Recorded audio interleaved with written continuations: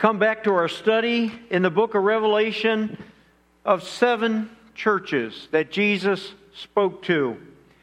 7 churches in 7 cities in Asia Minor that Jesus chose and picked out, possibly because he gave the revelation to John, who had overseen that area. He was the pastor of the Ephesus church, and perhaps that knowledge that John had, God used that as he spoke. And he gave 7 messages. We've been looking at the 7 messages. Where are we at Mifflinburg in the message that Jesus would say to us? And where are we in the 7 churches? I've always believed that in each of those 7 stories, those 7 churches, God says something to us today wherever we are at. I certainly feel that way about the 2 churches we're going to look at this morning. Like each of them, Mifflinburg is a candlestick, a lampstand. And Jesus is watching over us, and He cares about us, and He's involved with us. Jesus is speaking, and it's up to us to be listening to what Jesus says to us. And if you desire to be a follower of Jesus, listen to these stories. God may speak to you about something in your heart, in your life, in your perspective. Our look today is at churches number 5 and 6. Their names are Sardis and Philadelphia. And they're 2 churches that have quite a bit of contrast to them. You might say they're opposites. Not completely. They had some things in common. But the major theme of Sardis and Philadelphia are very different than each other. I'd like to read both of them together here in Revelation chapter 3, beginning at verse 1. I'm going to read through verse 13. Listen to the contrast of how Jesus saw the people in these churches. To the angel of the church in Sardis, write, these are the words of Him who holds the 7 spirits of God and the 7 stars. I know your deeds. You have a reputation for being alive, but you are dead. Wake up, strengthen what remains and is about to die, for I have found your deeds unfinished in the sight of God. Remember, therefore, what you have received and heard. Hold it fast and repent. But if you do not wake up, I will come like a thief, and you will not know at what time I will come to you. Yet you have a few people in Sardis who have not soiled their clothes. They will walk with me dressed in white, for they are worthy. The one who is victorious will, like them, be dressed in white. I will never blot out the name of that person from the book of life, but will acknowledge that name before my Father and His angels.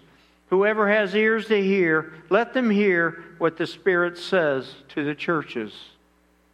To the angel of the church in Philadelphia, write, these are the words of Him who is holy and true, who holds the key of David. What He opens, no one can shut, and what He shuts, no one can open. I know your deeds. See, I have placed before you an open door that no one can shut. I know that you have little strength, yet you have kept my word and have not denied my name. I will make those who are of the synagogue of Satan, who claim to be Jews, though they are not, but are liars, I will make them come and fall down at your feet and acknowledge that I have loved you. Since you have kept my command to endure patiently, I will also keep you from the hour of trial that is going to come on the whole world to test the inhabitants of the earth. I am coming soon. Hold on to what you have so that no one will take your crown. The one who is victorious, I will make a pillar in the temple of my God. Never again will they leave it. I will write on them the name of my God and the name of the city of my God, the New Jerusalem, which is coming down out of heaven from my God. And I will also write on them my new name. Whoever has ears, let them hear what the Spirit says to the churches. I want to start today by saying that Jesus said the same introductory words to both churches. Obviously, they're very different. One church Jesus is deeply concerned about their lives and their witness. And it would seem like Jesus is saying your candlestick is about to go out. The other church also is having a difficult time, but for different reasons. Their candlelight is not going out, though they are weak in some ways. But the thing that Jesus says to both of them as He introduces His words is, I know your deeds. Interesting. I know your deeds. One translation says, I know your works. Another one says, I know your actions. I know who you are. I know what you are. I know the motive of your heart. I know what you really believe deep on the inside and how that belief affects how you live in your life. He says to both churches, and again, one is weak and one is strong, but He says to both of them, I know your deeds. In fact, Jesus used that term in most of the churches. And at the beginning, I emphasized how important it is for us to remember that Jesus sees us. He walks among the candlesticks.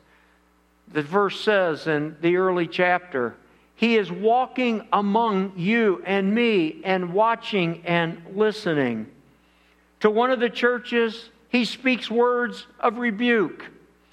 To the other one, He speaks words of encouragement and affirmation. The first one, the church at Sardis. Even at this time in their history, this once strong, wealthy city was in decline.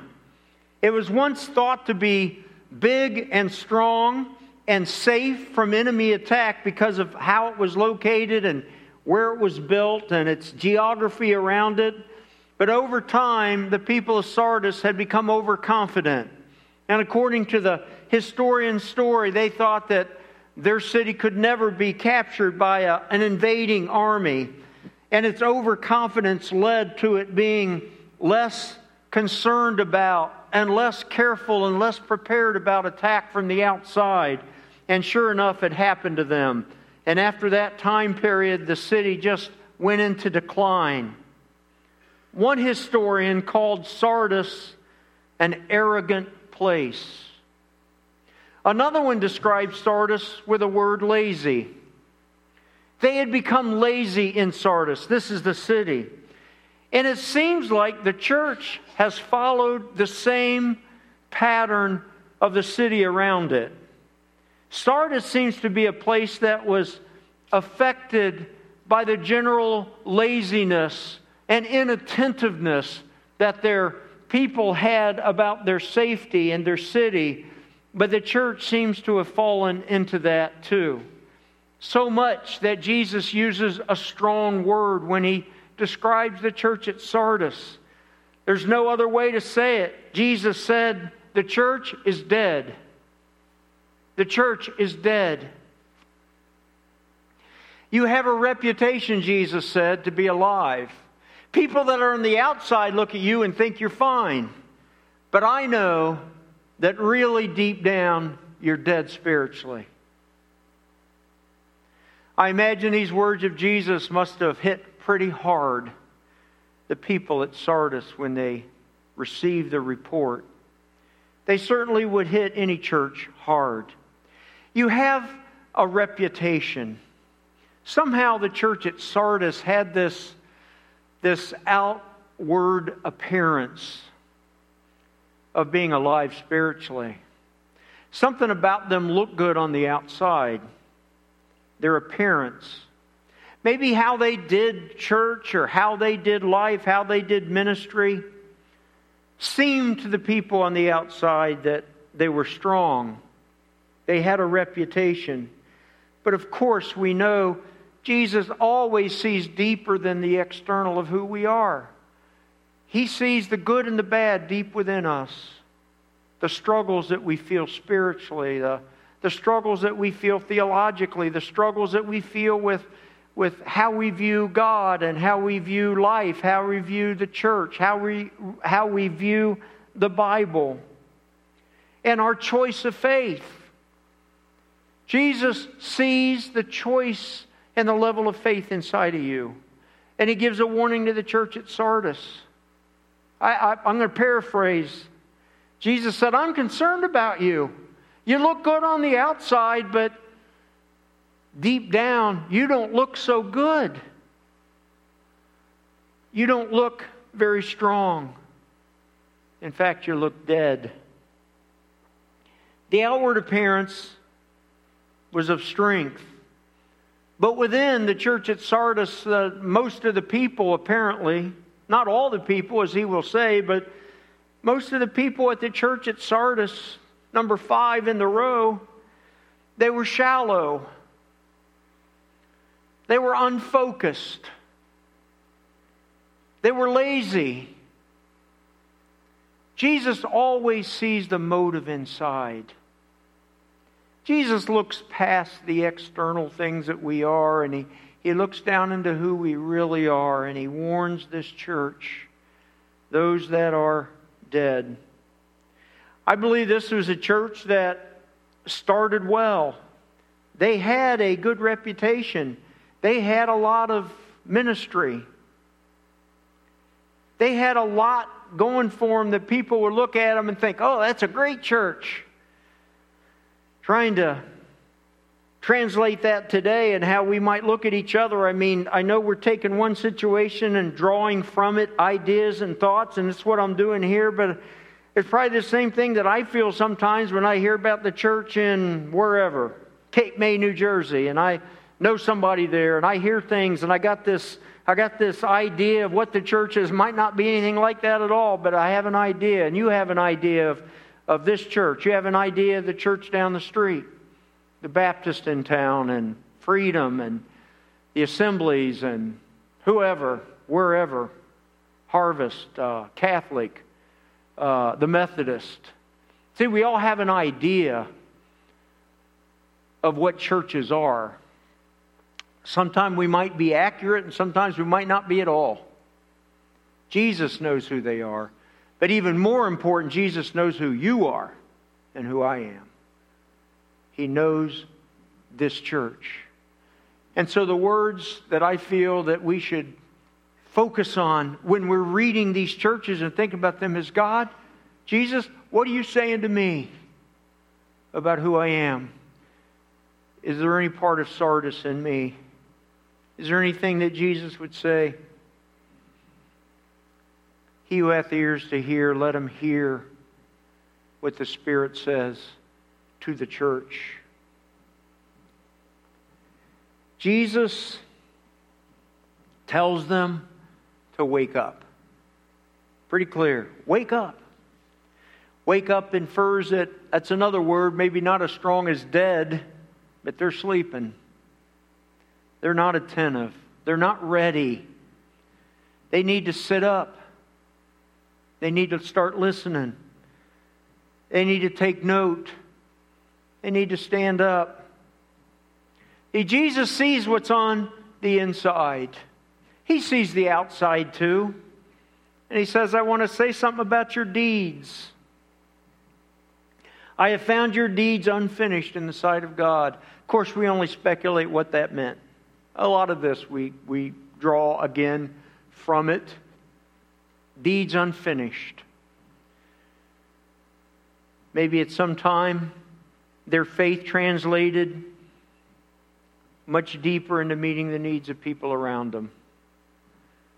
Maybe at one time their faith was deep enough that it carried them through hard times without them losing their way spiritually, losing their hope. I don't know exactly what it was that was unfinished about the deeds of Sardis. I do know that I feel a lot of times that so many people in the church give so much. Their time, their energy, their love, their focus. And then sometimes I look around and I think, are we all giving it all, our all? Is the church important enough? Is Christ's church important enough for us to finish the deeds, whatever they are?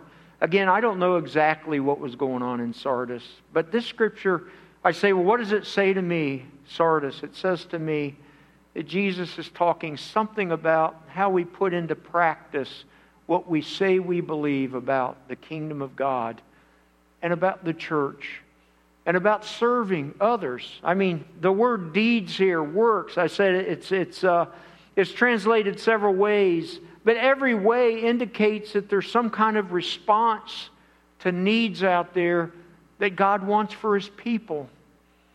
Apparently in Sardis they had kind of lost that desire to meet needs, whatever they are. Your deeds, Jesus said, are unfinished.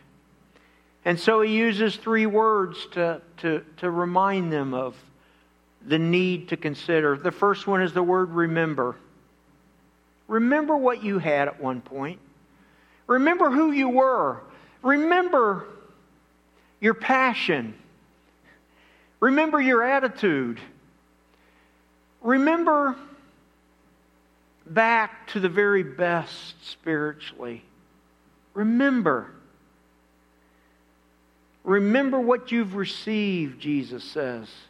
Remember that you've received the grace of God. And he uses the word hold. Hold fast to it. Go back to the beginning and remember. And grab hold of that again. Remember. Hold. And the third word he uses here is the word that he used also in the church at Ephesus. He called the church at Sardis to repent. Turn around. Get a hold of something. Remember and turn around and begin to do the things that you once did. And he says, do it before it's too late. I mean, Jesus knows what happens spiritually when we don't do what God prompts us to do. We become cold. We become unconnected. We feel like, I haven't heard from God in a long time. And so Jesus said to the church at Sardis, before it's too late, before you lose it completely. One of the good things about feeling guilty, if you want to use that word, is that it tells you that you're not quite completely dead yet. That's the Holy Spirit speaking to your heart. It's God giving you another opportunity. It's God prompting you. It's God saying to you, listen, you know what I'm saying is true, or you know part of it is true, or you know there's truth in it. And so I just stop here and talk about the Holy Spirit for a moment and say how important it is for us all to be connected to listening to that Holy Spirit of God. And when He speaks to you, it's because He loves you. I mean, Jesus loved this church. In some ways, Jesus is very hard on this church. His words are strong. But it's because He loves the church. He loves you. He is calling us to remember, to hold on to, and to repent before it's too late. Before you lose your desire to do what's right. Before you lose God's presence. Before nothing really affects you anymore spiritually. Before you lose your conscience. Before you look back and think, what I had and what I was, and now look at me. Jesus says to the church at Sardis, remember, hold, and repent. Jesus also says very clearly for the church at Sardis, but that's not all of you. Some of you are still very faithful, and it's always been that way. In this church at Sardis, there were the faithful, and there were what I call the lazy, the inattentive. And Jesus simply says to them that I'm watching over you too. And I know where you're at. I know what you have dealt with. And I have not left you, but I'm with you. To the faithful, Jesus speaks to the church at Sardis too. Don't think because Jesus speaks words of rebuke to churches that He doesn't also speak words to say, hey, you're doing well, you're doing all right. And I see you. Sometimes when preachers preach, it's just one or the other, and it depends which day you hit, but this one has both. It has both a strong rebuke, but also a strong praise. And He praises those that are faithful. And so if you're in that category today, that you're serving God according to the best you know how to, and you're doing your best, and you don't know how other people see it anyway, I mean, Just like the opposite of kind of the other side of it. You might be doing your best and people don't know who you are or how you're trying or your efforts or anything like that. Take solace from the church at Sardis. God knows who you are. He knows what you're doing to serve Him. He knows. He weighs those things. He knows that. He's the perfect judge. I mean, we can wonder about each other, and we do, but He's the perfect judge. He's the one that watches. And to those that are being lazy, if I can use that term, He's saying, repent, turn around. But those that are being faithful, He says, I'm watching out for you. And He says in so many beautiful ways here how He is rewarding the faithful and He's watching over the faithful. He uses terms that we're not so familiar with, but we understand in the context of when it was written, they make more sense. One is the white robe. He says that I will give you a white robe. Purity, inclusion, family. He says, I'm watching you. You're not going to get away from my sight. You're not getting away from me. I see you. I know where you're at. And then He talks about the crown of life. We think about the meaning and the importance, the specialness of the crown of life. Of course, in that day where every kingdom had a king and kingdoms were described throughout the Bible, that symbol and that meaning of eternity is so special. But just think about the crown of life, if you would, for a moment today. Whatever that is, there's 5,000 pictures of the crown of life drawn by different artists on the internet. I don't know what the crown of life looks like. I don't know if it's big or small or bright or dull or has many gems on it or one. I don't know. But it's a crown, and it's a contrast to the crown of thorns. And Jesus says here, for those that are faithful, I will give the crown of life. Whatever that means, it's special and it's precious. And He also talks about here something else that's beautiful, the book of life. The book of life. I know you've heard that term before. You may have heard it, the Lamb's book of life. You knew it was in the book of Revelation and has to do with the final judgment, when the final judgment comes and we stand before God and He opens the book. Several descriptions of judgment in the book of Revelation, but one of them is He will look to see if our name is in the book of life. Someday we're going to stand before God the Father and He's going to, or I don't know how He's going to do it, but how I imagine it, I've seen it portrayed. It may or may not be that way, but somehow we're going to all come before God. The Father, He'll be seated on the throne of heaven. I don't know if He's going to look at us or He's going to talk to us or He's going to ask us. He's going to open the book. And then, according to the Scripture, Jesus is going to stand up. Their name is in the book of life. Or their name is not in the book of life. You know that several places in the Bible talk about the book of life, not just the book of Revelation. When we were looking back in the book of Daniel, for example, the book of life. The book of life is precious. It's good to once in a while be reminded of that and hold on to that. So today I just thought, kind of as a little bit of a part of what I want to say today, I just wanted to remind you about the importance and the meaning of the book of life. It is precious. It is not just a symbol, but every indication in the Bible, it is a literal something that God has and somehow is recorded in His book, whether it's physically or spiritually, I don't know, is the name of every true believer.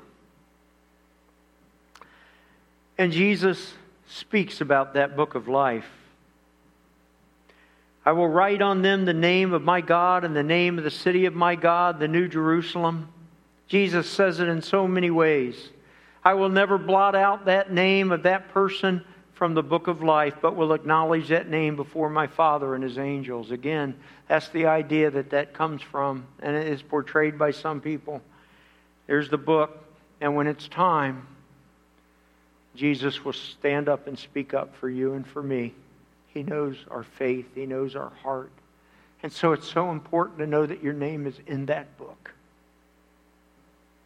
It is so important to know beyond a shadow of a doubt your name is in that book, because if you don't know if your name is in that book, there's a good chance it's not. The way that your name is in the book is that you give your heart to Jesus and say, I want to be a Christian. I want to take that promise of God for salvation and ask Him to forgive me for my sins. Again, it's the Lamb's book of life. The Lamb who died on the cross. So the way to know that your name is in that book is that your faith reaches out and accepts Jesus for who He is. And asks Jesus to be the Lord of your life. The book of life. It's so important for you. I want to say today is your name in the Lamb's book of life. Your name can be written there. God is listening, as I've said before, and watching over your life and your faith and your actions. We read in the Bible, in the book of Psalms, in the book of Daniel, we talked about when we read Daniel. Daniel talked about the book of life, which is the forerunner of the book of Revelation. In Daniel chapter 12, he mentions everyone whose name is written in the book of life. I mean, that's not a new teaching at the end of time in the book of Revelation. That's been God's plan from all of eternity. Our names are written in the book of life. Jesus knows that book. The book of life reminds us that eternity is on the way.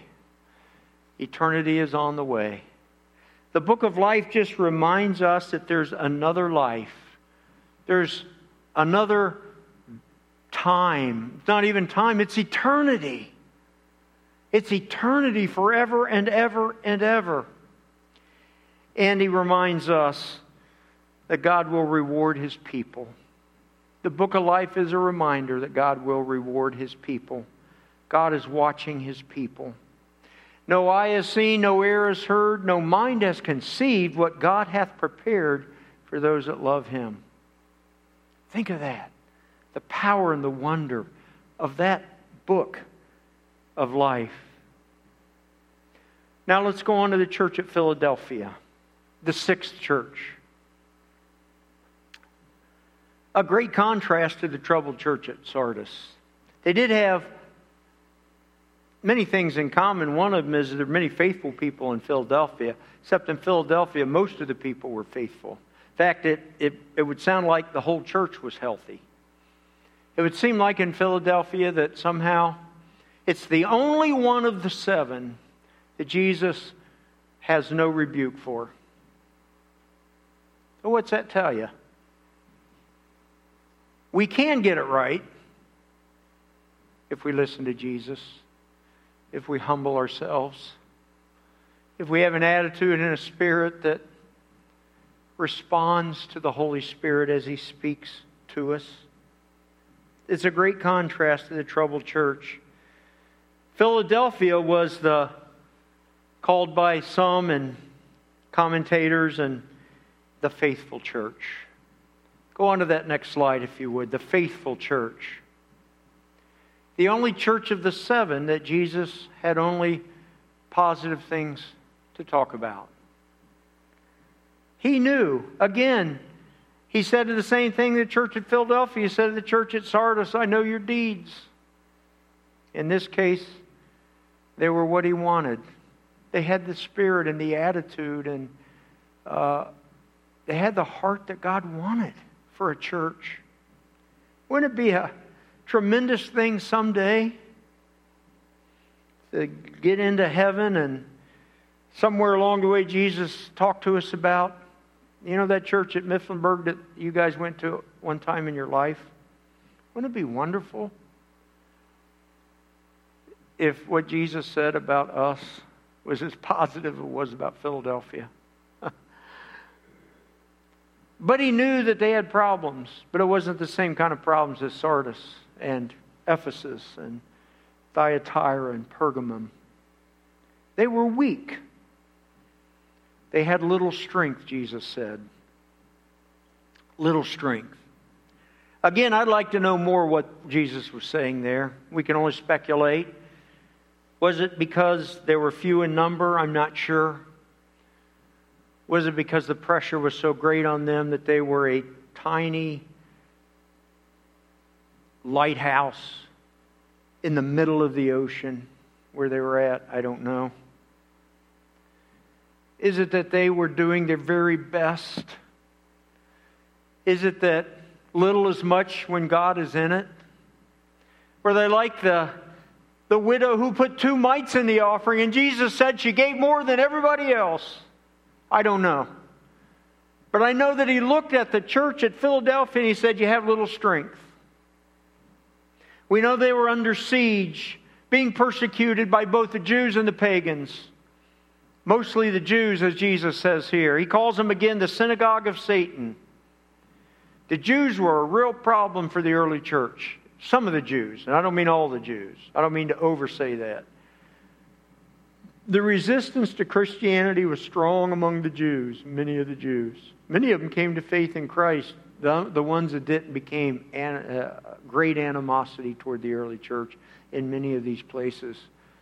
So much so that Jesus calls for the second time He uses this term, the synagogue of Satan. And it was brutal. I've described before some of the pagan persecution against the Jews, or against the Christians, where the Jews did some pretty horrible things to Christians too, at times. In the midst of that, though, Jesus says, but you are faithful. You are faithful. He said, even though you're under the gun and you're weak, you're still holding on to the things that are true and right. You're not compromising truth to fit in. You're not trading comfort for truth. You've been true. You've been faithful. You've been loyal. Praise God for the church at Philadelphia. And Jesus said to them something very special.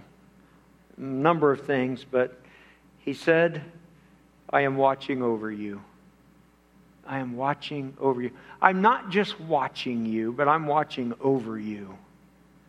I see what's going on. I see your weakness. I see the persecution. I see what you're dealing with. And Jesus just says to this church, uniquely, and He says some unique things to them, I just want you to know I'm watching over you. So maybe we ought to remember that times when we feel weak, and we feel under stress, or we feel upset, or we feel uncertain. Remember that Jesus is watching over His people. His banner over you is love, from the Old Testament. God's banner flying over your head, you can't see it. That Old Testament prophet gave us that idea. His banner over me is love. Jesus says to the church at Philadelphia, I see you. I love you. There's a banner over your head. I just want you to know. And every time I look out, I see you. There you are. Tough place. But I'm watching for you. And He gives them some incredible promises. He says, I know your deeds. I know you have little strength. But I will be with you. He says about those synagogue of Satan, they're going to bow down to you. That's not going to last forever. I have placed before you an open door that no one can shut. Nobody can take your Christian faith from you. Nobody can beat it out of you. Nobody can criticize you out of you. At school, kids can not see it like you and make fun of you. People in your family can see it different, what faith is and who Jesus is. Nobody can shut the door that Jesus opens. You have to make a choice about your faith and what you believe and what you hold on to. But Jesus promises that church in Philadelphia, nobody can shut the door that I opened. And it's so true about each of us. You're worried somebody's going to take your faith away? Won't happen. You've got to do what God gives you to do to keep that faith strong, but it's up to you. And Jesus will help you with that. That's what He says to the church. I'm going to make sure that door stays open. I am watching over you. He also says a number of other things, of promises to them. One thing he says, I am coming soon. Wow. I don't quite know how to interpret that. That's what he always says, I'm coming soon. He is coming soon. I don't know when. He says, I will make you a pillar in the house of God. I will write on you the name of God. I will give you a new name. Verse 11, hold on to what you have so that no one will take your crown. He reminds them, as he said to the church at Sardis, he says the same thing here too. He says, hold on. Hold on to the truth. Hold on to what's right. Don't give it up. And there's going to be a wave of pressure for you to give up your faith. Some of you more than others because of where you live and the stuff you put up with and coming your way. No matter who you are, Satan will send you a wave of something to discourage you in your faith. Sometimes it might seem like it comes from the outside and people who are not believers and circumstances. Sometimes it might seem like it comes from people that are within your circle. But Jesus says, hold on. Be encouraged. Know that I am watching over you. I am coming soon. No one will be able to take your crown. No one will be able to take your name out of the book. And then there's that great promise of eternity. God's promises are amazing. He gives us the promise of eternity in the church at Philadelphia. If we just think about that for a moment. Eternity. Eternity. Whew. I know we're all going to cross into eternity. Some soon. Some a long time from now. We're marching toward eternity. Jesus reminds the church at Philadelphia that I will be with you. He said in John chapter 14, I go to prepare a place for you. That's a promise of God. When we think about our loved ones who pass, who die, we think about the promises of eternity. I think about my friend from 19 years ago that passed away this past week. Last church I was at. Thinking the sadness for his wife and his kids and all that, and it is. I hope that they can see eternity because God is planning something amazing for His people. So as you think about the loss that you've had in your life, think about the church at Philadelphia, what Jesus says. Jesus sees you. He knows you. He knows your life. He loves you. His banner over you is love. And He will help you. Hold on to what you have so that no one will take your crown. To the church at Philadelphia, whoever has ears to hear, let them hear what the Spirit says to the churches. Would you stand, please?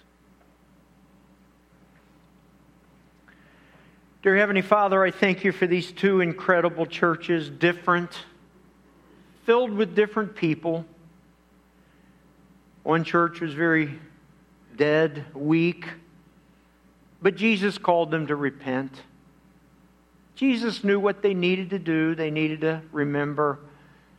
They needed to hold on to what was true. And they needed to turn away from the direction they were going. God, help us to hear that message. And I also read in both these churches that Jesus is saying to the faithful, I see you too. I know where you're at, and I want to encourage you. Hang in there. I will watch over you. Thank You today, God, that Your banner over us is love. and you care deeply about the church, all the churches in the book of Revelation and all the churches in Mifflinburg today. I pray. In Jesus' name, amen. Amen. Thank you for being here today. Next Sunday, the seventh church, the church at Laodicea, many of you have heard that, and that was a lukewarm church. And Jesus had a strong message. The following Sunday, Revival Sunday, with John Haynes. He'll be here Sunday through Wednesday. I hope you can join us. Thanks for being here today. Have a great day. Bye-bye.